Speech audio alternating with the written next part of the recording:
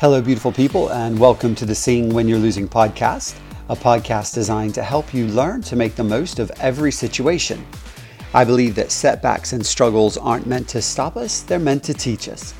Across this series, I interview athletes, coaches, managers, trainers, and more so that we can glean from their wisdom and learn from their stories for how to sing when you're losing.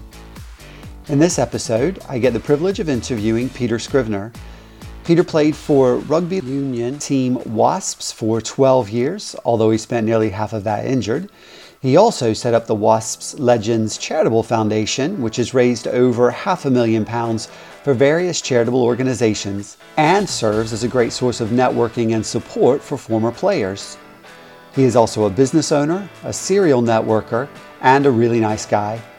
I hope you enjoy hearing his story and how he has made the most of his time, even when things didn't go his way. As always, this episode is recorded online, so please be patient with the occasional lack of sound quality. If you can persevere, I have no doubt that you will enjoy it and grow from it. So get comfortable and join me, your host, Buddy Owen, as we all learn to sing when you're losing.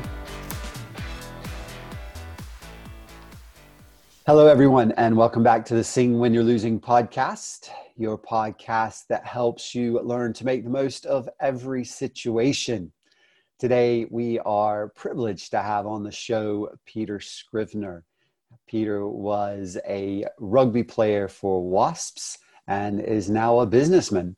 So I hope you enjoy this conversation, and let's see what wisdom we can get from this man. Good afternoon, or I should say good morning, Pete. How are you doing today? Morning, buddy. I love that intro. What wisdom you can get from me, God. And it's 10 o'clock in the morning. So this could go either way. So who knows? I have extremely high hopes. Maybe more hope than expectation, but I do have high hopes.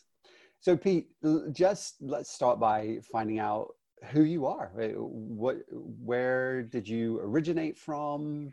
Tell us a bit about yourself. Yeah, right. So I'm based where you are now in the world, but I was born in Essex. I went to main school was Cooper's Coburn in Upminster, which was a great school, and that really did mould me into really what I am today. I started playing all sports. I was football mainly to start off with. My father was a semi-professional footballer. So football was the route via Cubs and Scouts, and then Gidea Park. I think it was Gidea Park Rangers was another one of my teams as a youngster. I got picked up by West Ham, which was lovely on one game. Won't forget that one. I scored a goal from the halfway line, and went to the West Ham training ground and did a session, and I really enjoyed that. Just a mixture of sports I had at school. So cricket, rugby, athletics, swimming, basketball. I was very lucky that, I was a natural sportsman. So I played basketball for South of England, cricket for Essex, rugby obviously for England. Athletics, I threw the javelin for the county, and I think I got into the sort of the national sort of selection stuff. The only thing I wasn't really good at was tennis. I hated tennis, and I don't hate watching it. But yeah, I'm very much a sport Billy. So roots were very firmly in Essex, but I tried to do everything as a child at school. Which of those sports did you enjoy the most? Basketball. God, I absolutely loved it, and I got to the England trials. But it's probably the only time I've ever been really just completely out my depth, not through talent, just through the occasion. And I used to be a player that used to get 40, 50 points in a school game, literally every single game. Went to this trial surrounded by all these other England players, and it was the first time really I'd gone away from home, stayed in a camp, a sports camp. And I remember, never forget it, that I got the ball on a free throw line, and I shot the ball, and it must have been the adrenaline. It went over the top of the hoop, the actual black ball. and I just thought, what's going on? In fact, it didn't feel like I was in my body. It was a really weird thing. But no, sport for me and basketball in particular, I loved it. And I think looking at this Last Dance documentary now that Jordan's put out, he was one of my heroes, if not the hero growing up in basketball. Absolutely incredible. So I really enjoyed watching that and just seeing the effects that his, bearing in mind in that time there was no social media.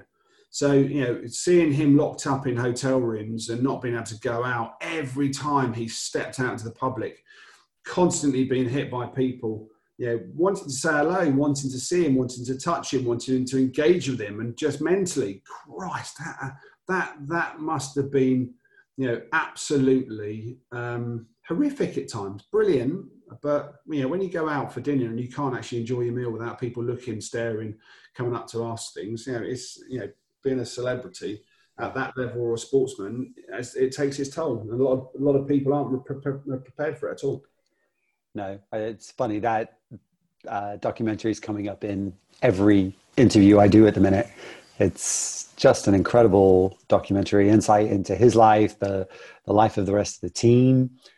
But just, as you say, at the time, there was no social media. And to get that kind of following with no social media is crazy, isn't it? There was when I think I must have been about 17, 18, there's a documentary called Come Fly With Me with Michael. And that talks about when he got injured and came back.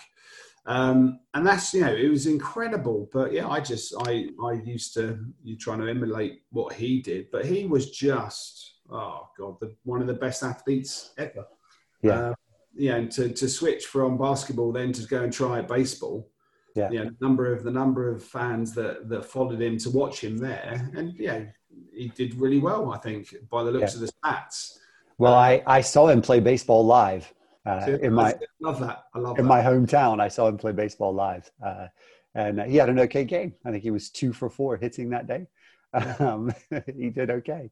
Just as you say, an incredible athlete. I mean, he played basketball, but he could have done so many different things. Yeah, and I think that's for me. When I was at school, I was very fortunate to have parents that supported me in everything I did. And Dad, Mum took me everywhere, for school games, and I think that's translated to me now. So my son Charlie's at Birkenhead, and I try to, if I'm home on the Wirral, normally I am in London, but if I'm home on the Wirral, then I try to take him to school, try to watch him play games, or always take him wherever he wants to go on a weekend, because it's important. I don't want to miss anything like that. And I was very fortunate to have that with my parents. What they sacrificed on their weekends to take me to sporting events. You can never sort of pay that back. But I think, my dad especially he wasn't a rugby fan, so I think he really enjoyed it when. And the friendships he made with Wasps and the England under 18 schools parents, when they used to follow us to France and Italy. It's great days. And I think for him and my mum, seeing me excel in a sport that was sort of unknown to them, slightly dangerous. Mum used to hate it when I used to come back covered in blood. But that's part of the game at the time. Luckily. So how did you land in rugby then? You played all these sports. You loved basketball. How did you land in rugby? When I went to Cooper's school in Essex, they were a rugby school. So at the first year in senior school, there's your rugby ball, there's your rugby kit. Get on with it. And I found that long legs and quite quick off the mark. I found that natural position at number 8 and never looked back. And I had all the trials for Essex and Eastern Counties, and then London and England. And my final year under 18s at school in the sixth form, I was very lucky to be selected for England, and then I joined Wasps. And that was the progression from school. It was a rugby school. And a cricket school as well. So, and I did get offered a professional contract with Essex at the same time when I was 18, and I chose rugby. So, why? Probably because I just played for England, and that was the route I took. So, Yeah. Do you think that playing lots of sports when you were younger helped you? Because a lot of professional athletes now only play one because you get sucked into an academy so young.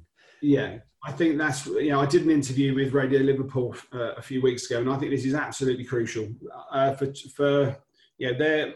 If you identify your child as a talent, one of our dear friends actually has got a very talented son who can hit a golf ball very, very well. He's got a super left foot. He's been picked up by the Liverpool Academy, but it's important for him and any child to have an array of sports that they do, because everything helps what you will excel at. Neil Mellor used to tell us about his work on his footwork playing table tennis. So and that's really interesting because everything you do, especially with basketball and cricket and awareness, whatever it is, spatial awareness is really important if you do then excel in something else. So playing as many sports as possible, I think is absolutely vital. Yeah. What do you think about when's the best time to narrow down? When's the best time to choose your sport? That's a really tough question because is there ever a right time? I think you've got, I think with these academies at the minute, especially in football, I think they do get picked up too young. And the danger you have is when that child gets sort of spat out of the system at 16, their dreams are a professional sportsman, and then suddenly they're shattered. And that's one reason actually I with some friends set up a sports agency to combat this. But that's a very difficult one. I think once a parent knows that their kid is really, really good, and someone also identifies it who is a specialist in that field, then you've got to go, right, there could be something in this, and I think maybe you should concentrate that and narrow things down. As a parent, mum took me out of the swimming sort of team at school because I played one, I'll never forget, I played one basketball game at half time. I came off, got changed in the swimming kit, jumped in the pool, did a relay for the school, jumped back out and played the second half at basketball. And guess what? I was absolutely shattered, and I was ill for a couple of days, and mum said, that's got to stop. So I think the parents have got a responsibility, but also the person who has identified the talent, whether it's a coach or a sports agent or someone who's been in the game, a mentor, to say, right, you've got an opportunity here. Take the progression slowly, but just you've got to make that decision at the right time. And that right time is a very difficult question, that, buddy, to be honest, because there is no right time really. It sort of happens when it does, if that makes sense. Yeah, good. So you signed with Wasps when you were 18? Yep, I should have gone to Saracens really, but there's a chap called Jeff Strange, Strange Jeff, as we used to call him. Still do. He's 85 now. Jeff, still going strong, still a massive Wasp, and he phoned me literally every day. So he came to watch the England schools trials and all the England schools games, and literally phoned me constantly. And rather than going to Saracens, which was 20 minutes down the road, I went to Wasps, which was an hour and 15 minutes. And as soon as I landed at that club, Lawrence Dallaglio said something to me the other day, and it's very apt. Wasps is not a place. It's about the family. It's about the people. And that is so true. So when I landed at that club, I was enveloped by a family of just great people. And I created a charity called the Wasp Legends Charitable Foundation with some other people. And, over this lockdown, we've had 8 weeks of reminiscing every Friday to Sunday. We've raised an awful lot of money, but the stories and what's come out of that from a mental health point of view and a well-being point of view and a togetherness point of view is just incredible. And I think, when I first joined at 18, when I walked in through those doors at Sudbury, I joined a family, and that is still the case today. And that's what's very special about Wasps. And I don't think any club in the world has got that. We'll come back to loads of the other stuff that you were just talking about, the foundation and various things. What was the highlight of your playing career? Let's talk a little bit about your career first. I was out of a 12-year career, I was injured for 5. So I had 5 major injuries, 2 knees, 2 shoulders. I was very fortunate as an 18-year-old, 19-year-old to get into the senior England squad very early. I didn't get my England cap, unfortunately. Got the England A, sevens, bars, etc. But every time I was due to, hopefully to be selected, I was injured, which is a real shame. But I think for me, looking back on I think any time you put on an England shirt is a treat. So that's an incredible thing to do. Playing for the Barbarians was an absolute an amazing experience. Winning the Tetley's Bidder Cup and the European Cup and the Premiership titles with Wasps. Just thinking back, it gives you goosebumps. But someone asked me this the other day actually, and I'm not joking. One of the highlights of my career was actually playing for the school, and Cooper's Company plays Campion, and that was the rival match. And in my lower 6th, we were the first ever team to beat Campion's first team in the history of our school. And I still today say that is one of my highlights, because they had the likes of Tony Diprose. They had loads of England stars, Tony Diprose, Darren O'Leary, Eugene O'Hurley, which a number of people will recognise. These were quality players and went on to great things for Saracens in England. And we beat them. And that came back to the togetherness. We played as a team, and it was the underdog. And I look back on it and I think, Christ, that was an amazing time. And you roll forward the Middlesex Sevens. That was a time where we won that, and then we played against Wigan. That was another great time. And Hong Kong, being the first England side to represent England in Hong Kong in the Sevens, that was an experience I'll never forget. But it does come back to the people, and I was very lucky to play with some incredible players. So I think with me being injured, I made Lawrence Dallaglio a very, very famous person. You put that in the book. I think, yes, replacing him, putting him on the sideline would have been different, wouldn't it? You know what? Lowell's a great person, and it was funny because we've always had a strong back row at Wasps. So Paul Volley, Dean Ryan, Buster White, Joe Worsley, Lawrence, myself. The list goes on, and we were just fortunate to have such a tight bond as players that if one person dropped out, one dropped in. Lawrence played 6 when I played 8, and Volley played or Worsley played 7. So it was brilliant. It was great times, and still brilliant pals with all the guys now. And it's a great club to be part of. Great. So those are some of the highlights of your career, all the way back to high school. I like that. What about some of the disappointments? You've mentioned the injuries. Talk me through that. What was that like? I think anyone that has had a 9-month, 12-month injury like I had, but I had 5 of them. You've got to turn a positive, from a negative. You just have to, you've been hit, your shoulder's gone, you've had that op, you're now at home recovering. I never forget with my knee, I had hamstring out of both legs. So so basically I could not move for effectively 6 weeks. I was bedridden for 6 weeks. But this is when when your mates are your mates. And Simon Shaw, Mark Lott, Richard Burkitt, Kenny Logan used to come around my flat to effectively change my water bottle, because I'd get to the bed and or I'd hobble to the sofa in a chair. Then I'd have to pee in this water bottle because I couldn't really move anywhere. And the boys used to come in, used to make me some food, and obviously change my water bottle. Well, after about 6 or 7 weeks, I could actually sort of hobble to the toilets.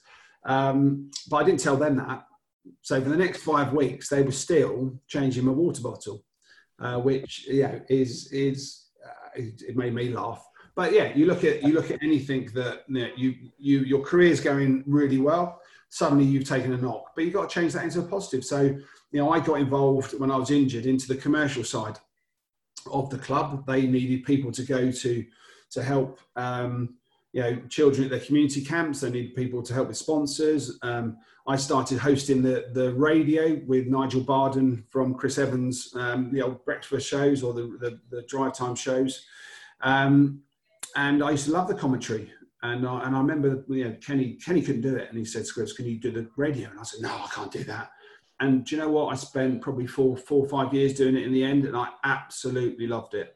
It was the closest thing to playing. So, getting involved with the commercial, getting involved with the community, trying a new skill with the radio. And then that actually led to me hosting a lot of events for Wasps.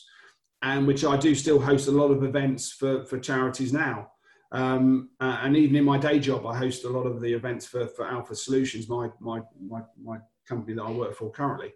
So yeah, that time where I was very low, you turn it into something strong. And that's what I did. But comes back to the essence. I was surrounded by great people.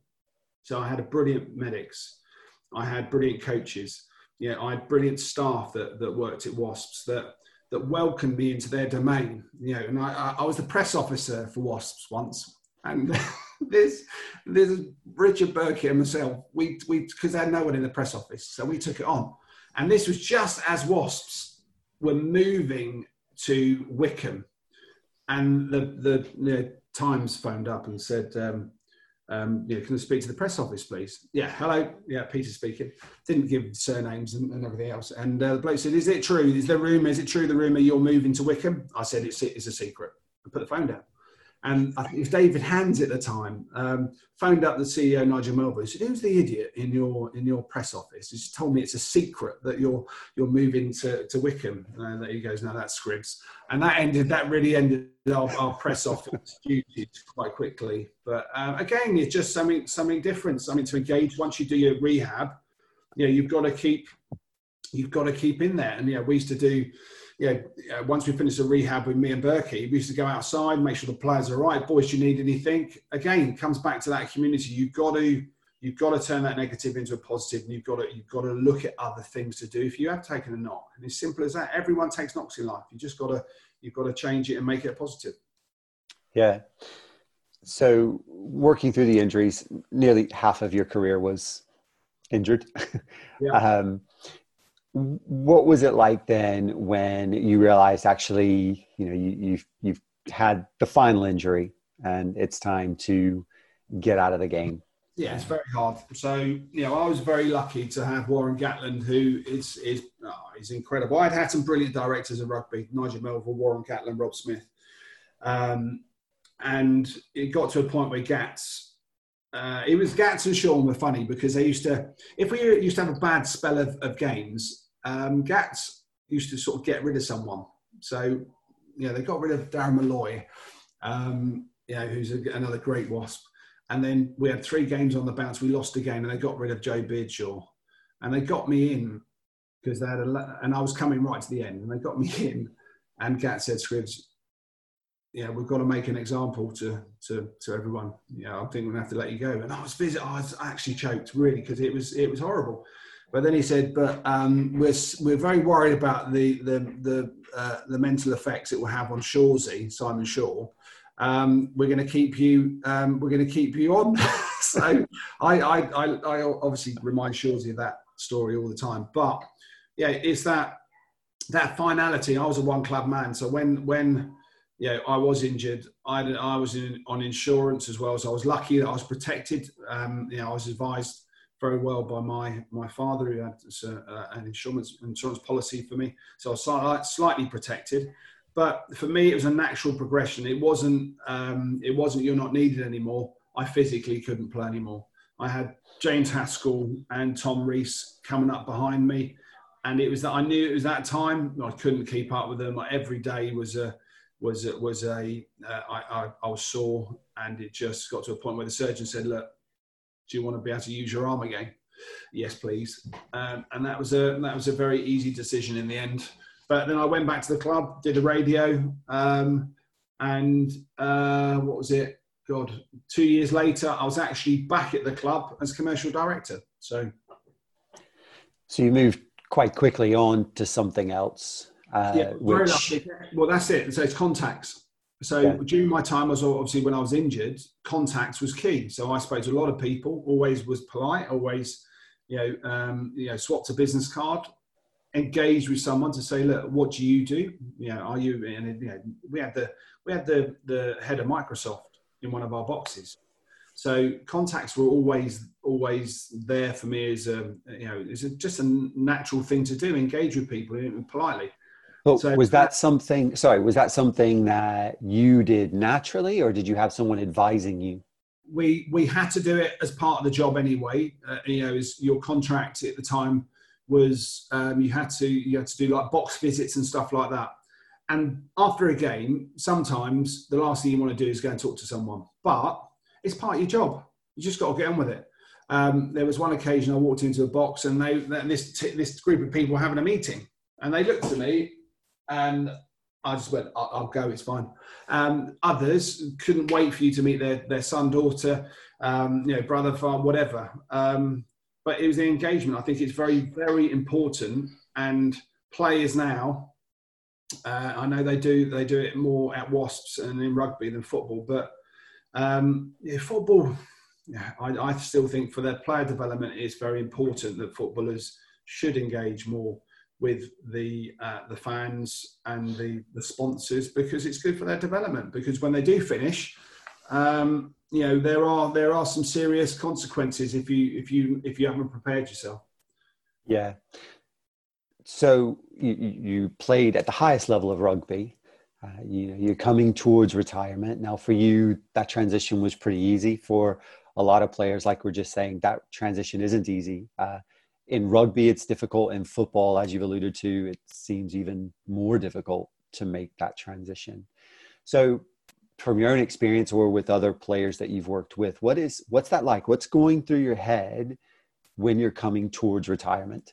And why is it so difficult for the professional athlete to face the impending retirement, knowing it's coming, but not wanting to think about it? Well, this is why we've set up our sports agency, INS Management, because a player came to me and said, Scribs, that I need some help getting a job. And I said, what's your agent doing? He said, he's just got rid of me, because there's no longevity. Once they don't become a value to them for a switch or a move, they're just gone. And that is, for me, just horrific. My transition, did I find it hard? I think every athlete finds it hard. Because you're going from something you love to something that is alien to you. So my first job was with Major League Baseball, your game effectively, as a Yank. And it was, I was the sales manager for sport, and I used my contacts, simple as that, which is why these players need to engage with people. Don't isolate yourself into just the change room. Don't go out. Go and meet people. Find out who the sponsors are. All the rugby players that I deal with, they're all sponsored by someone. Find out who they are. What do they do? And I'll tell you why. So, and we'll touch on the charity later on. But we've got one player at Wasps at the minute, Jack Owlett, who's a very bright lad, prop. And he's now joined our charity, the Wasps Legends, and he's still a professional player, as has Joe Launchbury, has Brad Shields, and lots of others. But I said to Jack, I said, what are you interested in? He goes, actually, I'm interested in finance and the police. Brilliant. Within 2 minutes, we had him in a police car with one of our Metropolitan Police commanders, and we had him engaged with one of the senior people at St James's Place. And he's like, wow. Now that's what incredible. Contacts but the players have to prepare. You have to take your own responsibility. So as a young player, the agent, and this is what we do now, is find out what that kid is interested in. Because if you sign a lad or you engage with a parent at 15 and you find out they're into photography, fantastic. Because at 16, they may get booted out, and we've got contacts within that photography world, potentially get them a job. or a university course. And that's the key. Players have to take responsibility and plan for what they are interested in, what they're good at. They won't know what they're good at apart from kicking the ball, throwing a javelin it and a hockey stick, or kicking a rugby ball. They will not know. But you've got to nurture them and to find out what they are interested in, try and prepare them. Switch to Play charity that's run by Leon Lloyd is very involved in helping players identify what they want to do when they're finished.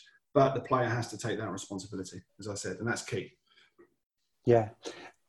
And that's what I want to do as well. And that's what I do, trying to help players realize what it is they want to do after retirement. But I find, one of the difficult things is getting players to even think about it. Players who are in the midst of it, whether it's rugby or football or training to be an Olympian, they don't want to think about the end.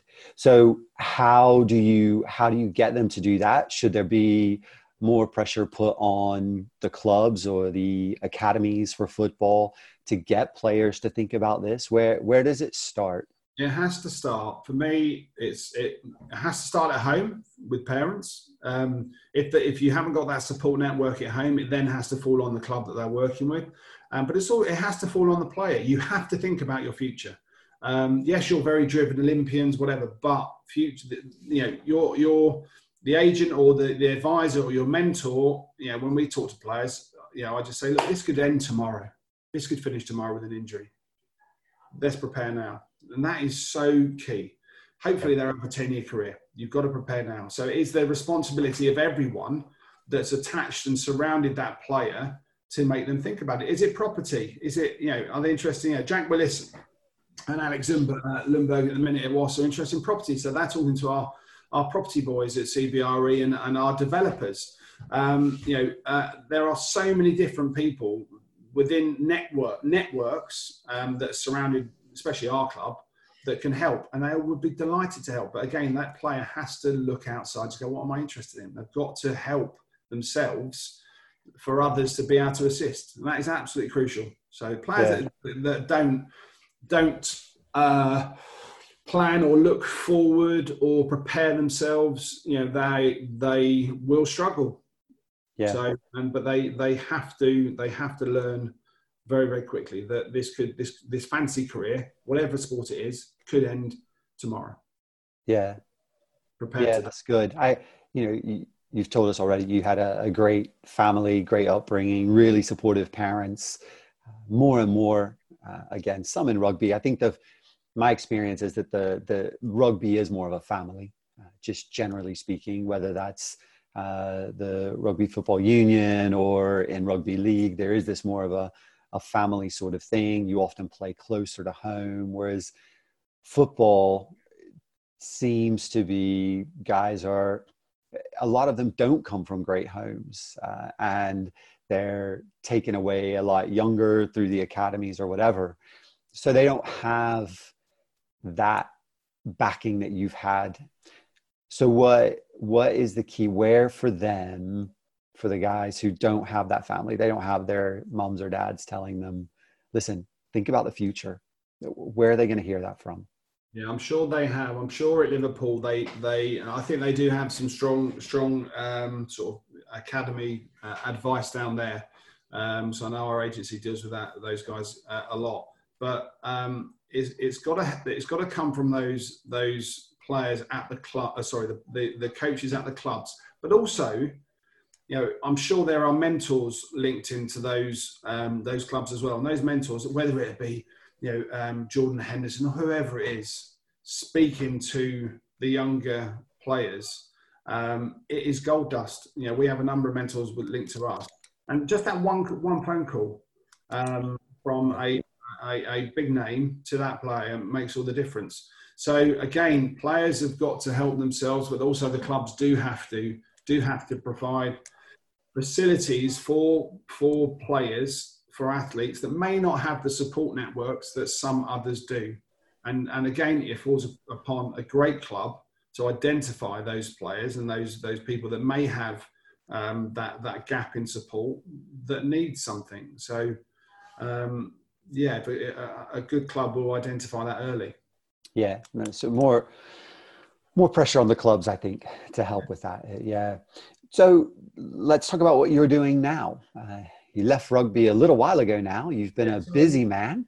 yeah, 2003, I left rugby. I joined a company called Tickets.com, which was owned by Major League Baseball. So that was my first job. I then went back to Wasps as commercial director for 5 years, which was fantastic, great fun.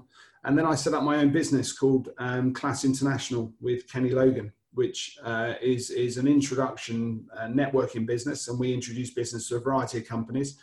That was bought out in 2018 by a company called Alpha Solutions, which is a very large business services group. And they pretty much do everything. They surround a business or an individual and provide services that those individuals or companies need. It's a very trusted advice. I'm one of their directors now. And I've been there. God, I've been associated with those guys for a long, long time. But again, that business, the original Class business was built on rugby, networks, contacts, friends. And then when Alpha bought us, the two chaps that bought us, Roger and Brian, and actually Lindsay and Pat, the four partners, they were known to me and it started from rugby, from a charity called the Wooden Spoon. So, and I played golf for them and attended a dinner. So that's how that relationship started. Roll that forward probably 15 years and that entity bought my business with Kenny. So, and now Alpha Class is still operating and we're still helping businesses on a daily basis. So, lockdown for us has been challenging because we're a staff of 100, but our offices are open, as I mentioned to you earlier on, socially distanced, of course. But we effectively just been trying to help companies ride this storm, whether it's helping them gain finance or reduce costs. But it's just there to hopefully provide some support that is much needed in these times. Yeah. So that's what you're doing kind of for work. And I sense that you really enjoy that. But I know you get a lot of joy from some of the other stuff that you're doing as well. So, again, work's obviously full on. But then in my spare time, we set up, and that's fully run now, the agency INS. And there's probably about 15, 20 players associated with that. And that's run by the CEO, Richard. And I'm just effectively like an advisor, straight mentor on transition, actually, and talking to the players at how to prepare. Richard runs that, and we've got a lot of footballers and a few rugby players, and actually American footballers now. So, which is really interesting, because that agency started because literally I was just disillusioned by some of the stories I was hearing with players where they were just like cast adrift, and I just think that's awful because a player needs help for their career. The middle bit's easy. The contracts and everything else is simple. But it's when you come after, and that's where I come in, because we've got 100 odd businesses associated with our company. One of our players, if they need something, we've got that. So that's where that fits in. And then I set up the Wasps Legends Charitable Foundation. Actually, whilst I was it was called the Past Players Network at the time when I was commercial director. And it then morphed into a charity, and Paul Clements, who is one of our old boys and a lawyer, helped me set this up. We now have a board of trustees, which are just phenomenal. And to date, we've probably donated about £800,000 to good causes. And over the next 5 years, we're planning to donate another $1 million. And it's all linked to the Wasp family. We've got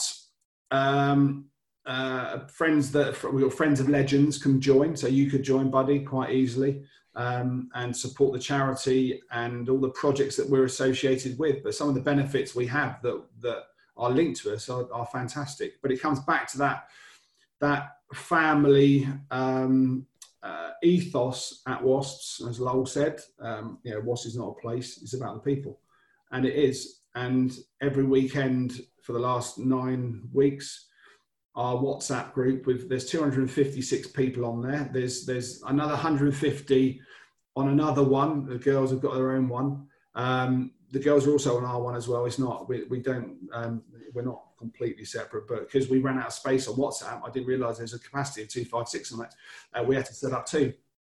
But every weekend we all get together. We have a salute to someone, whether it's Captain Tom or someone's birthday or just something silly, and then we end up having a drink and sharing a memory. And do you know what? Over the last 8 weeks, that has become a little bit of a religion, a lot of light relief for people. The players generally enjoy it, and are pleased to see people. And some of the memories we've had, and pictures, and engagements and stories on mental health, on it's just been incredible. And our charity actually has grown exponentially in the last 10 weeks just through that. But yeah, the charity supports pretty much any project that we can try to support. We're donating money this year to Doddy, the Doddy Weir Motor Neurons Foundation, and also the Change Foundation, which is a project linked to blind rugby. So we're not all about rugby. We donate to Midland Air Ambulance, to all types of different charities. But they're nominated by our members, and then our board do the due diligence on them. And then hopefully we can donate either 2,500 or 25,000. It depends on the main grant or the small grant. But that's a lot of fun. Right. Yeah, I do know you enjoy that. One of the big fundraisers you do every year is a golf trip. Now, with a lot of the people I I interview, I talk to them about their golf and the best golfer they've ever played with, the worst golfer they've ever played with. Now, you and I have played golf together once or twice on the golf course. Golf isn't always your biggest priority, even when you're on the course, I've noticed. I tell you what, buddy, if I'm being deadly serious, I love golf, but I hate it at the same time. And it's purely because of my body. Every time I get to about 9 holes and I'm like, oh my God, my back hurts, my ankles hurt, my knees hurt. I'm very fortunate, and my current business, Alpha Solutions, they are mega golfers. And they love their golf. So, they play all the top courses, and I'm like, I can't play because it's just a pain I go through. And it's the week after that I really suffer. But, I've been fortunate to meet some incredible golfers. I played a hole with Gary Player, which was a highlight. And playing with you, Mella, and those boys are good fun. But we're where we live, we've got Caldy on the doorstep, and we've got Royal Liverpool and Wallasey. We've got some mega courses. I love it, and I hate it at the same time. Never had a lesson, but yeah, one of those things. But we have this golf trip in La Manga called the Wasp Legends Rugby Golf Classic. It raises about £150,000 a year. Unfortunately, we couldn't do that this summer. We're supposed to go actually next week, and it's a major letdown for all the people that were going. We had 36 teams playing, and we had a cycle event out there as well. And it's a fantastic event. And I just hope that the flights go back into Murcia from EasyJet, so that the hotel and the people out there can sort of survive, because it's an incredible golf setup. It really is. I go there most summers. Family has a villa out there, and I'm supposed to be going there for a golf trip at the end of September as well. So hopefully I know the golf course is open. So Nick Montgomery, MD there, he's done a phenomenal job. But the hotel's open, the golf's open, but it's just, with this world as it is at the minute, hopefully things are going to get better. But until people, respect the rules and be sensible, I can't see it actually sort of getting better as quickly as it should be. Yeah. Why for you is helping players make that transition from rugby in particular, but as you said, you're working with players from a lot of different sports. Why is helping them make that transition so important to you? I think it's because I've been through it. I know how hard it can be. I've seen some players really struggle, and I just think my nature is, is to actually to help people. I don't care, to be honest. If you help someone, it will always come back in some way, shape, or form. So, one of our friends probably at UTS Gym, they're looking for a new career at the minute, and I've given him some advice and helped him with a possible solution on that. Now, that it doesn't cost anything to help someone. And for me, having been through it, from that coming back to the transition and the rugby point of view, it takes no time to just give someone that leg up. And guess what? It always gets repaid in some way, shape, or form. And I just think that's really important. If society can grab that and replicate it, then we're going to be in a lot better place. And it takes nothing. So an example of that this week, one of the lads is doing a virtual prize giving for Harpenden Tens. Now, Tom Shanklin, Andy Powell, Kenny Logan, and a number of other sports stars linked to the club and beyond have sent some messages to them. And those boys and girls that are going to receive those messages, it's tiny. It's nothing to Shanks to do that.